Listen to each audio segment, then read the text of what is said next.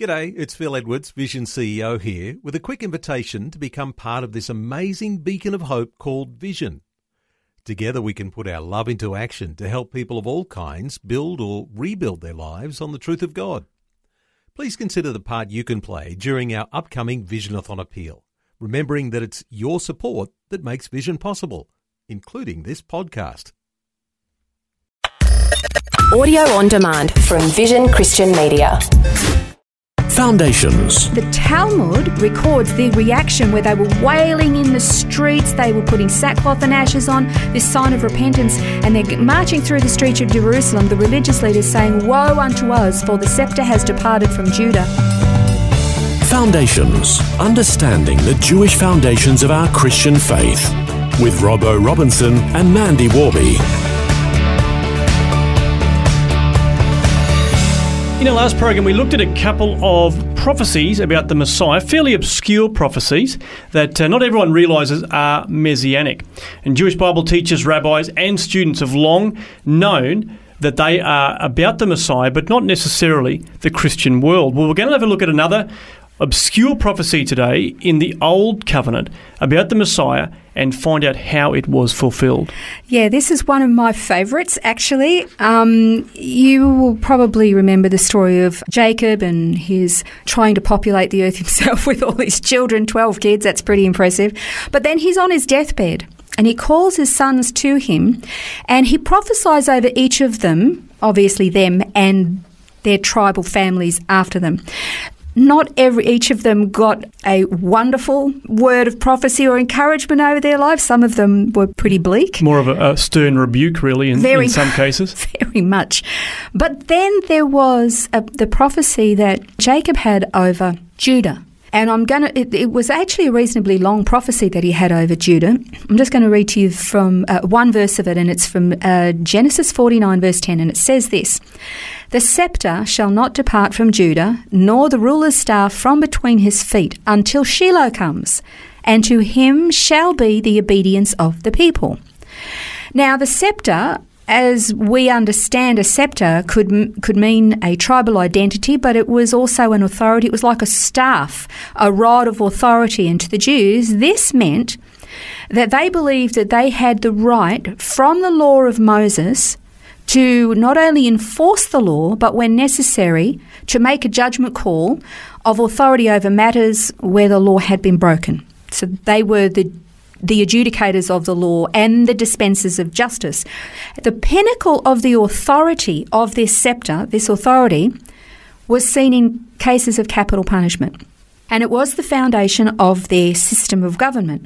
Okay, and if you want to talk about, the authority of the scepter, you just go to the book of Esther. Esther had to go before King Ahasuerus, who was her husband, I might add, but to actually go into his presence without being called upon first, she was literally taking her life into her hands. And if he extended the scepter, which was the symbol of his authority, if he extended it to her, she was safe. But if he didn't, off with her head, So that was the power that was within the scepter, was a symbol of rule and absolute authority. Now, the scepter that we're talking about in the case of Jacob was this promised authority given by God to the Jewish people and instituted through the law of Moses as given in the wilderness. And with regard to Shiloh, who is Shiloh? It's a very, very, very long-standing connection within ancient Jewish writings and teachings that Shiloh, or the English is Shiloh, is referring to the Messiah. And that is actually undisputed. So this is talking about that the scepter of authority that the Jewish people had would not depart, the authority would not leave them until the Messiah came.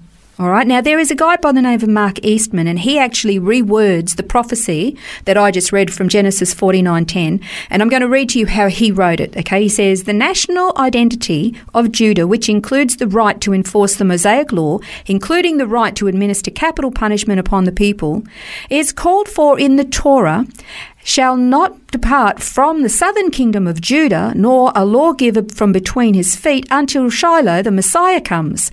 And to him shall be the obedience of the people. That's how he's rewritten the prophecy to make it understandable of what it's talking about. So a bit like you'd read in the Amplified version, it sort of explains all the words along the way. Exactly, that was the Mark Eastman translation. And so it's really interesting how all of this sort of is fulfilled, because it's one thing to have a prophecy, but what does it mean if it's been fulfilled? Okay, really interesting. In 6 to 7 AD in Judea, the Jews were, of course, they were under the domination of the Roman Empire, and Rome was the occupying force, and they were brutal. King Herod's son and successor, Herod Archelaus, he got dethroned and was exiled to Vienna.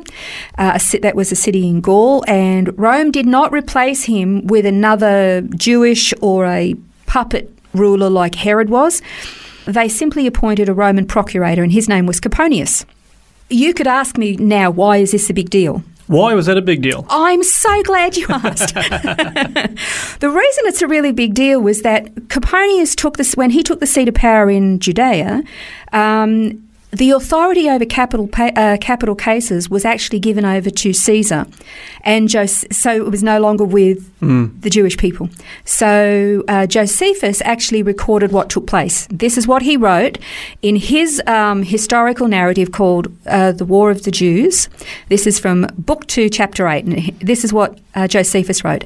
And now Archelaus, part of Judea, was reduced to a province, and Coponius, one of the equestrian order of the Romans, was sent as a procurator, having the power of life and death put into his hands by Caesar. Okay, so capital punishment was now taken out of the hands of the Jews over adjudicating their own law with their people. Ancient Jewish rabbis have long believed that since God made the world in 6 days and then rested on the seventh day, that the world would last for 7,000 years. Okay, and Rabbi Elias, who lived 200 years before Christ, he said this. He said, the world endures 6,000 years, 2,000 before the law, 2,000 with the law, and 2,000 with the Messiah. Wow. That's what he believes. And then you would have the Sabbath year, which would be 1,000 years apiece. Now, because there was this expectation that when the Messiah came, he would arrive around about the year 4000-ish, and there was therefore around about the time that Jesus came. So there was this heightened expectation that he would come. But then this happens. Coponius comes to power, and all of a sudden capital crimes is now adjudicated by them, and of course the religious leaders, they're freaking out. And Messiah hasn't come. And, I mean, this is unthinkable. They're actually thinking that the law of God has now broken. And the Talmud actually records the reaction where they were wailing in the streets, they were putting sackcloth and ashes on, this sign of repentance, and they're marching through the streets of Jerusalem, the religious leaders saying, woe unto us, for the scepter has departed from Judah, and Messiah has not come. Wow. They thought the law had been broken. They were actually half right. The scepter had departed from Judah, but where they were half wrong was that Jesus was born in approximately 4 BC. Coponius took his seat of power in 6 to 7 AD. That means that while the scepter had departed from Judah, Jesus was actually there and was about 10 years old. And he was actually living in Nazareth at the time, and Joseph would have been teaching him a trade. And so the scepter had departed, but Shiloh had come. Yeah, that's right. They just didn't see it. The real lesson in this is that we who like to watch and are interested in Bible prophecy, God's word cannot break. He cannot tell a lie. His word will never fail. Now, when and how and what the details are of how he fulfills his word is his business. We're to be watchful, we're to be alert, we're to be aware and educated. But just because we can't see something with our eyes, the religious leaders couldn't see Jesus. But that didn't mean he wasn't there. It doesn't mean that God wasn't fulfilling his plans and purposes. Yeah. He always, always will. And herein lies the lesson. Sometimes when it comes to Bible prophecy, we are so dogmatic. We say that this is how future prophecy is going to be fulfilled. And we never, ever tolerate anybody who says something different. When it comes to prophecy fulfilled in the past, we can say with rock solid assurance that this was the prophecy and this was how God fulfilled it. But when it comes to prophecy that has not yet been fulfilled, let's hold it with very open hands, because if it's like the book 88 Reasons Why Christ Will Return in 1988.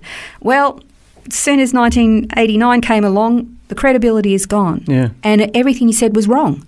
Let's hold prophecy future, history future, with open hands and keep our eyes on the Lord and study the Word of God and keep watchful. But let's not be dogmatic and attack one another because we have different views on how prophecy future is going to be fulfilled. Hasn't happened yet.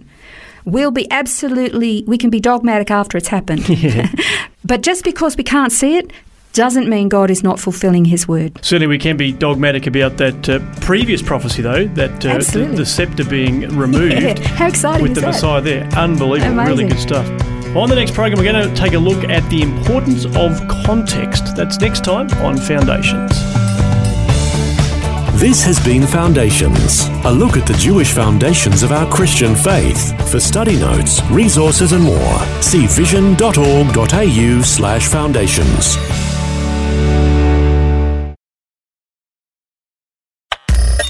Thanks for taking time to listen to this audio on demand from Vision Christian Media. To find out more about us, go to vision.org.au.